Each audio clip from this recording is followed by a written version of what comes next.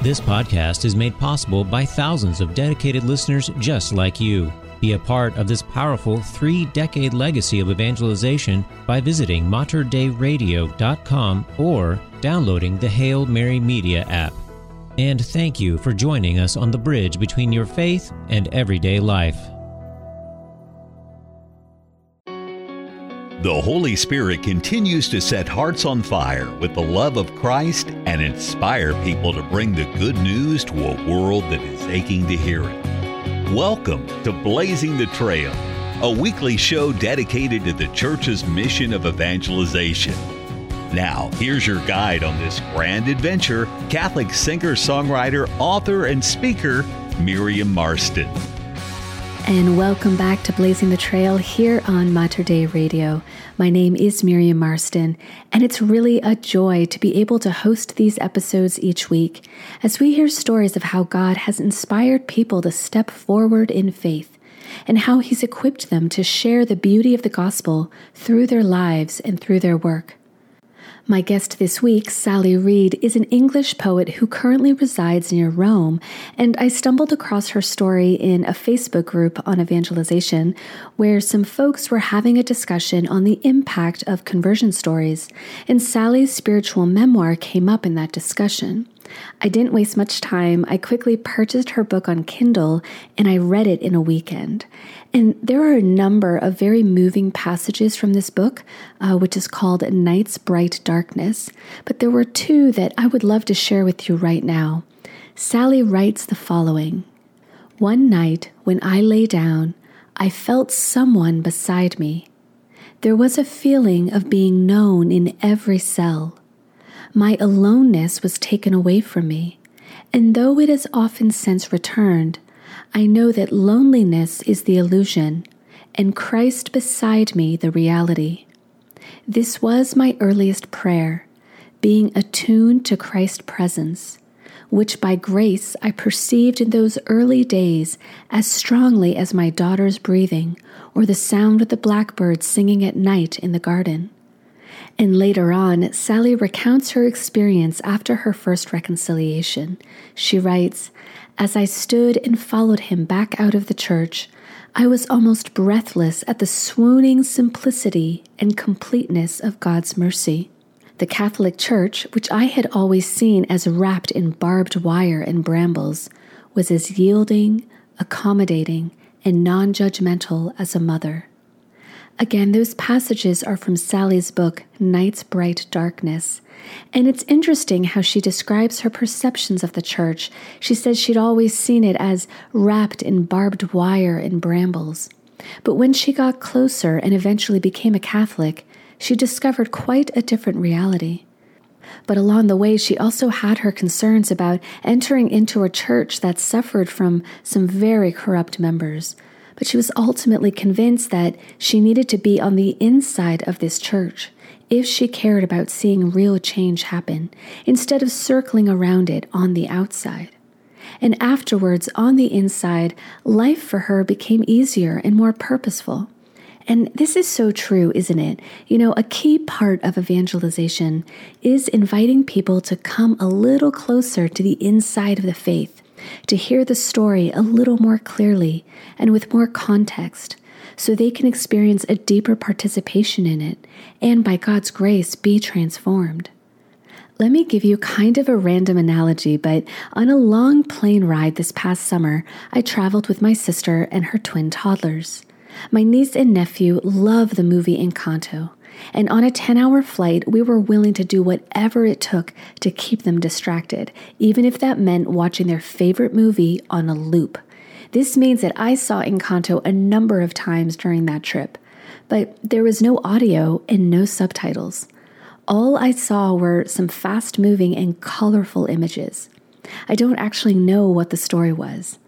And sometimes it can be like that with Christ and the church. We can watch all of this on a loop and as a spectator.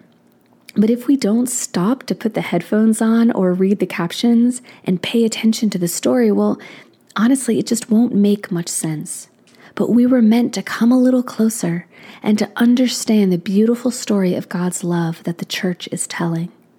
So please enjoy my conversation with Sally as she describes a bit of her spiritual journey, which included, as she calls it, sheer hair-raising grace.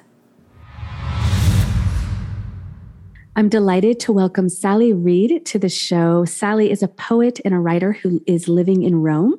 Sally, it's really great to have you on today. How are you?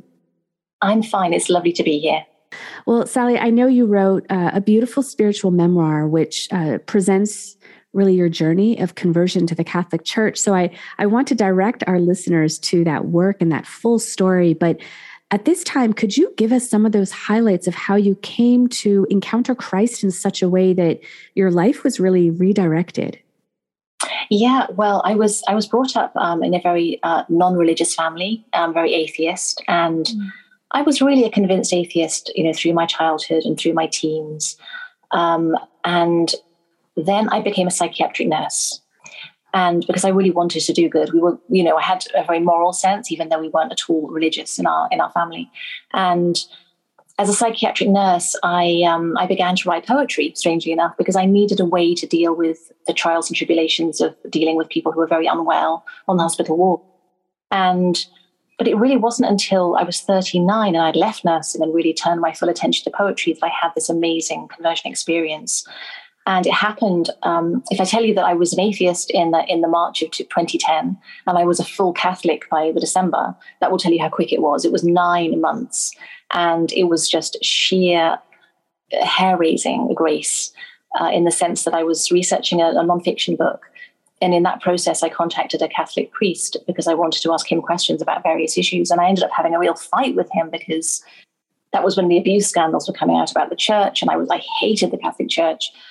And once we began kind of sparring on email, I then had a series of incredible encounters, which I didn't realize until much later were the Trinity. I mean, first of all, it was God the Father, and then it was the Holy Spirit, and then it was Christ himself.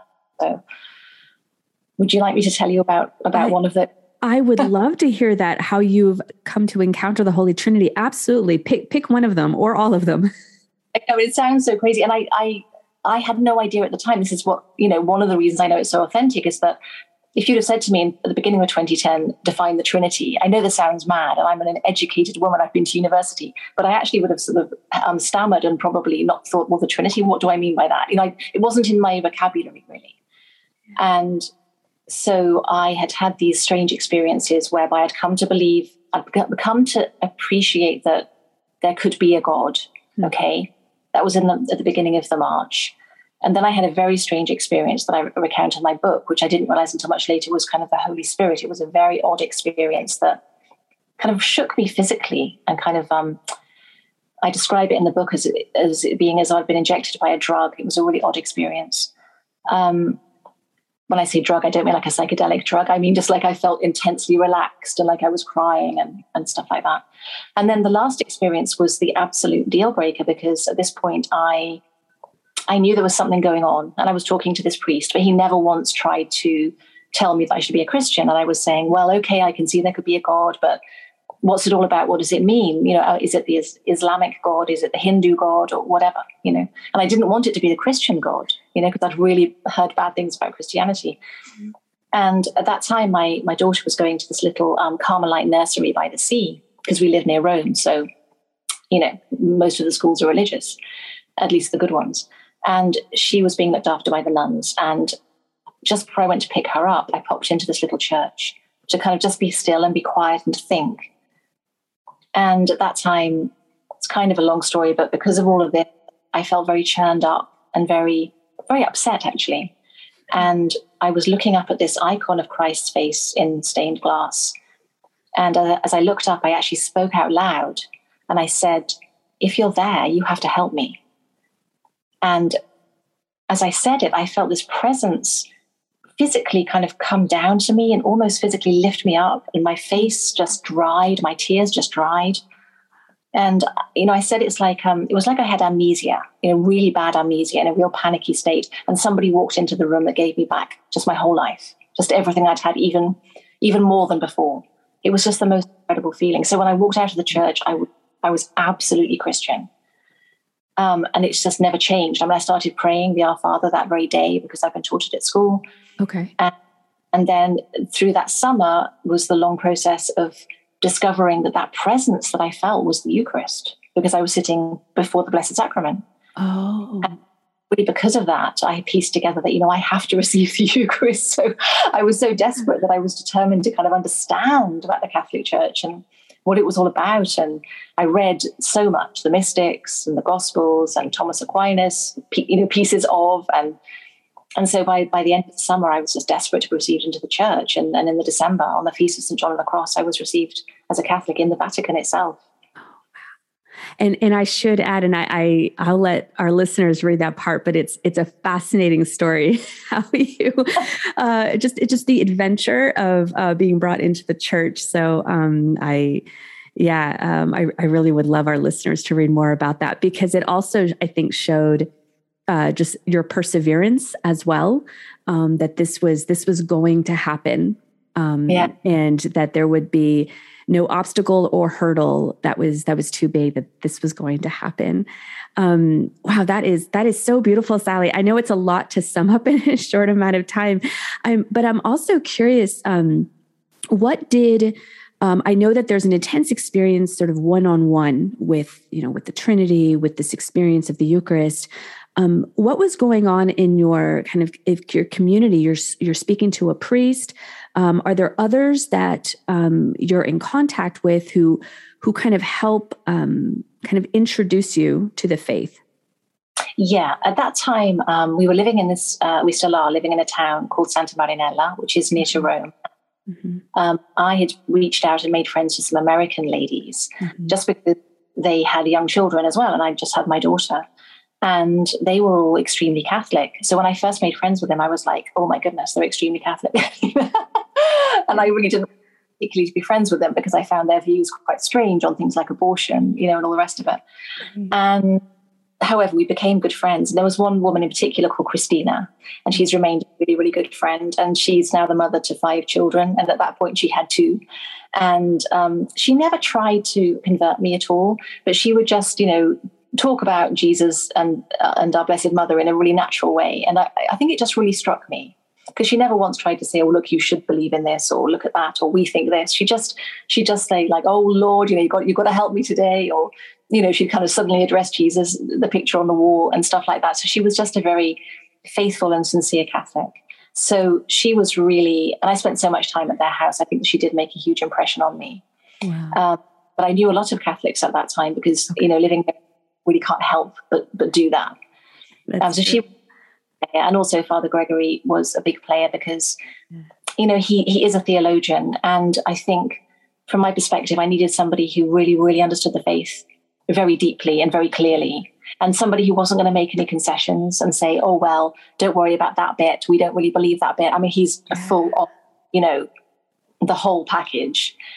And he had he'd fought against corruption in the church in Ukraine, because he was a superior of the monasteries in Ukraine, and had been fighting against corruption, and had to flee for his life from the country. So he had a real pedigree about him, but I knew that I had no beef with him when I first met him, that I might hate the church, but why was this man involved? He was really somebody that I could look up to and I could respect. Wow. Yeah. And it's interesting for both of those, the Father Gregory and Christina, your 2 friends who had kind of a pivotal role in your own journey. You said that neither of them really imposed or kind of demanded that you convert. They just lived it out in this authentic and sincere way, which is so attractive, right? Yeah. And I think that's, why is that so compelling and attractive, a witness, Sally, in your own experience? Same thing with human nature. We don't need to be, when someone tries to persuade us and kind of twist our arm, then it's just annoying. But if someone's just convinced and lives a good example, then that's far more compelling, isn't it? Yeah. And also it speaks about their own conviction, because Father Gregory said to me, only Christ will convert you, which really surprised me. But he truly believed that, although I think even he was surprised at what happened. But he truly, he knew that if I was supposed to convert, then God wasn't going to let this opportunity go by. Yeah. So that's really compelling. Wonderful. Now, for those who are just tuning in, I am speaking with Sally Reed, who is a poet and writer who lives, is it in Rome or near Rome? It's in a little town called Santa Marinella. Wonderful. Now, Sally, on the note of being a poet and a writer, how have you found that, now you've experienced this evangelization and this conversion, how has that further converted your own work in your experience? Yeah, that's interesting because, I'm not the kind of writer that's writing for money, if you like. I'm not going to churn stuff out on a commercial basis. So already I had published 3 books of poetry, and it was always about things that really, really mattered to me and about things that I felt were very important. So my second book, for example, was all about my daughter, So it's always got to come, from the heart. And so, there's been no way about it. Like the last decade of my writing, it's been all about my faith and about Jesus. And I've published my memoir and then another book called Annunciation, which is written to my daughter. And I've just published now a book of poems, and the poems are about, they're kind of the life of Christ going from the conception of Mary all the way through to post-resurrection. And they're interspersed kind of contemplations and meditations of my own prayer life as well. So everything is very, very Christ-centered, which is interesting. And it continues. It's interesting to see how this is going to play out in my work, because I'm now working on a piece of work about the Virgin Mary. So, and that in addition to the Annunciation I've already written, because Mary's, she's my love, Yeah. as well as. And if you could tease that out for us a little bit, your relationship with Mary, because I know some of the questions and concerns you had to do around issues of women, and you mentioned abortion earlier, all of these things. How has your relationship with Mary kind of changed that worldview? Yeah, it's been my relationship with Mary has been really fascinating, because I have had an obsession with Mary for almost my whole life. And even when I was an atheist, I had a picture of her up in my room always. Wow. About art. I thought it was about Renaissance painting and stuff. And then when I converted, in that 9-month period, she didn't make an appearance. It's very interesting. That is interesting. And it was kind of like, oh, well, I wonder where she is. And I thought, well, perhaps she kind of brought me to that point and she's just kind of hiding, which I think is true. And it's only been over the last 10 years that I've really begun to understand more of her role and what she's all about. And I think she's so much about strength, through God, and about hope. And we see her, in the past, atheists and people see her as like a very kind of insipid character. It's just not true. I mean, she is the most powerful human being, actually, that's fully human, on the planet in history. Certainly the most powerful woman. She's so inspiring. She's so faith-filled, and it's taken me years of praying the Rosary and learning about her and actually seeing her through the Old Testament. It's only when you begin to read things like Esther and Judith, which are strange books in the Old Testament, but you actually think, God used that woman, that seemingly powerless, insignificant, modest, humble woman to do something enormous. So she's just turned everything on my head, and she's such an incredibly powerful intercessor, Beautiful. Sally, as I think of those, oh my gosh, there are so many who have been in a similar place as you, with no belief in God. In fact, maybe even a hatred of the church or most organized religion.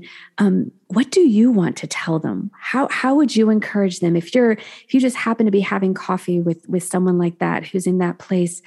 What might you share with them, knowing that each person is a little bit different, but what would come from your own heart?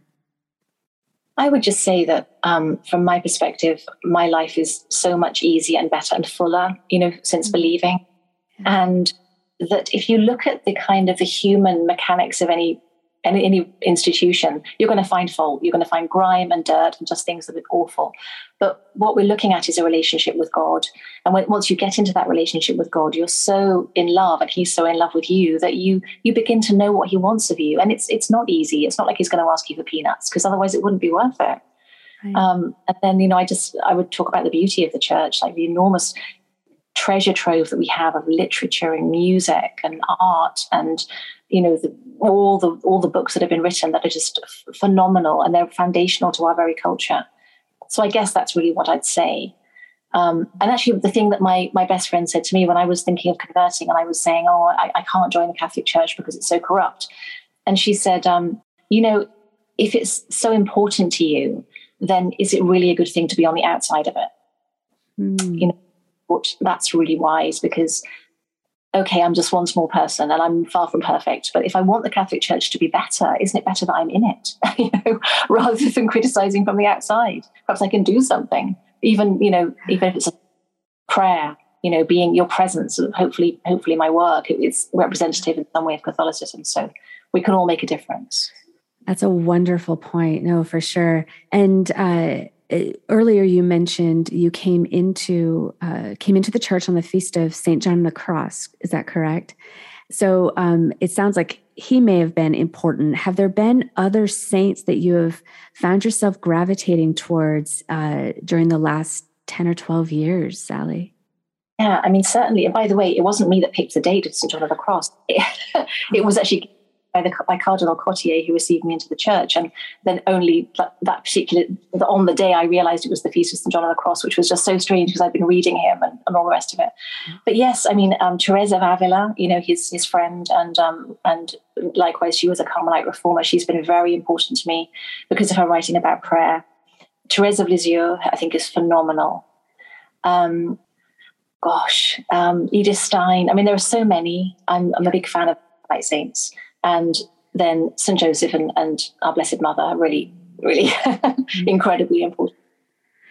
And that must have been beautiful as you came into the church and realized you had all these new friends that you could get to know in the communion of saints. And it is, when you talk about the treasure trove that is the church, that's one of the amazing treasures is the communion of saints, and that we can reach out to those holy men and women who have experienced Christ so deeply in their own lives, and we can call on them for their own help and guidance. So yeah, welcome to a whole new set of friends. Absolutely. Sally, I'm wondering where our listeners could learn more about the work that you've done and kind of current projects. Where might they go to learn more? I have a website which is called sallyreed.net. So it's sallyreed, READ.net. And that's usually up to date with things I've published and things that I'm working on.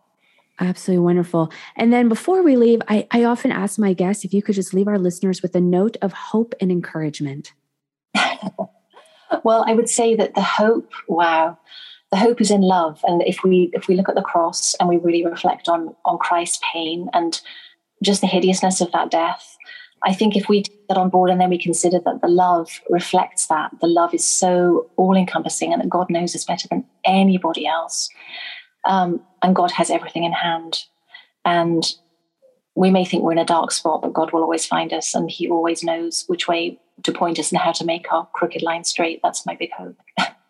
Sally, that's a wonderful note to leave us on. I thank you for your time today. May God continue to bless you, your family, and the good work you're doing to bring others closer to Christ. God bless you. At one point, Sally mentions a phrase she heard from her priest friend who said, "Only Christ will convert you." And truly, it is only Christ who does the converting. You know, I could have Pope Francis on this show every week, but that still wouldn't be the key to helping others along a path of conversion. Ultimately, it is about a deep connection with Jesus Christ and a friendship with him that moves beyond opinions or expectations. It is simply a matter of us being totally embraced by his love and being guided by his radiant presence in our lives. And here I want to turn to St. Teresa of Avila, who Sally referenced during our interview. St. Teresa writes, "If Christ Jesus dwells in a man as his friend and noble leader, that man can endure all things, for Christ helps and strengthens us and never abandons us. He is a true friend. And I clearly see that if we expect to please him and receive an abundance of his graces, God desires that these graces must come to us from the hands of Christ, through his most sacred humanity in which God takes delight. Many, many times I have perceived this through experience.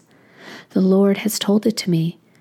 I have definitely seen that we must enter by this gate if we wish his sovereign majesty to reveal to us great and hidden mysteries. A person should desire no other path, even if he is at the summit of contemplation. On this road he walks safely. All blessings come to us through our Lord. He will teach us, for in beholding his life, we find that he is the best example. What more do we desire from such a good friend at our side? Unlike our friends in the world, he will never abandon us when we are troubled or distressed. Blessed is the one who truly loves him and always keeps him near. Let us consider the glorious St. Paul. It seems that no other name fell from his lips than that of Jesus, because the name of Jesus was fixed and embedded in his heart. Once I had come to understand this truth, I carefully considered the lives of some of the saints, the great contemplatives, and found that they took no other path. Francis, Anthony of Padua, Bernard, Catherine of Siena, a person must walk along this path in freedom, placing himself in God's hands. If God should desire to raise us to the position of one who is an intimate and shares his secrets, we ought to accept this gladly. Whenever we think of Christ, we should recall the love that led him to bestow on us so many graces and favors, and also the great love God showed in giving us in Christ a pledge of his love. For love calls for love in return. Let us strive to keep this always before our eyes and to rouse ourselves to love him. For if at some time the Lord should grant us the grace of impressing his love on our hearts, all will become easy for us, and we shall accomplish great things quickly and without effort. Again, that is from St. Teresa of Avila, and I pray that this week we can be even a little more open to the depths of divine friendship that Jesus is calling each of us to, and to keep that love of Christ before our eyes as we continue down this road together. Thank you so much for tuning in. Again, my name is Miriam Marston, and I hope you'll join me next week as we continue to explore the many ways that God is at work in our world today. Until then, stay well and stay close to Christ. God bless you all. You've been listening to Blazing the Trail, a weekly show dedicated to the church's mission of evangelization. For more information on Miriam Marston and her work, plus an archive of our past shows, visit us online at materdeiradio.com or download the Hail Mary Media app. Blazing the Trail is produced at the studios of Mater Dei Radio in Portland, Oregon.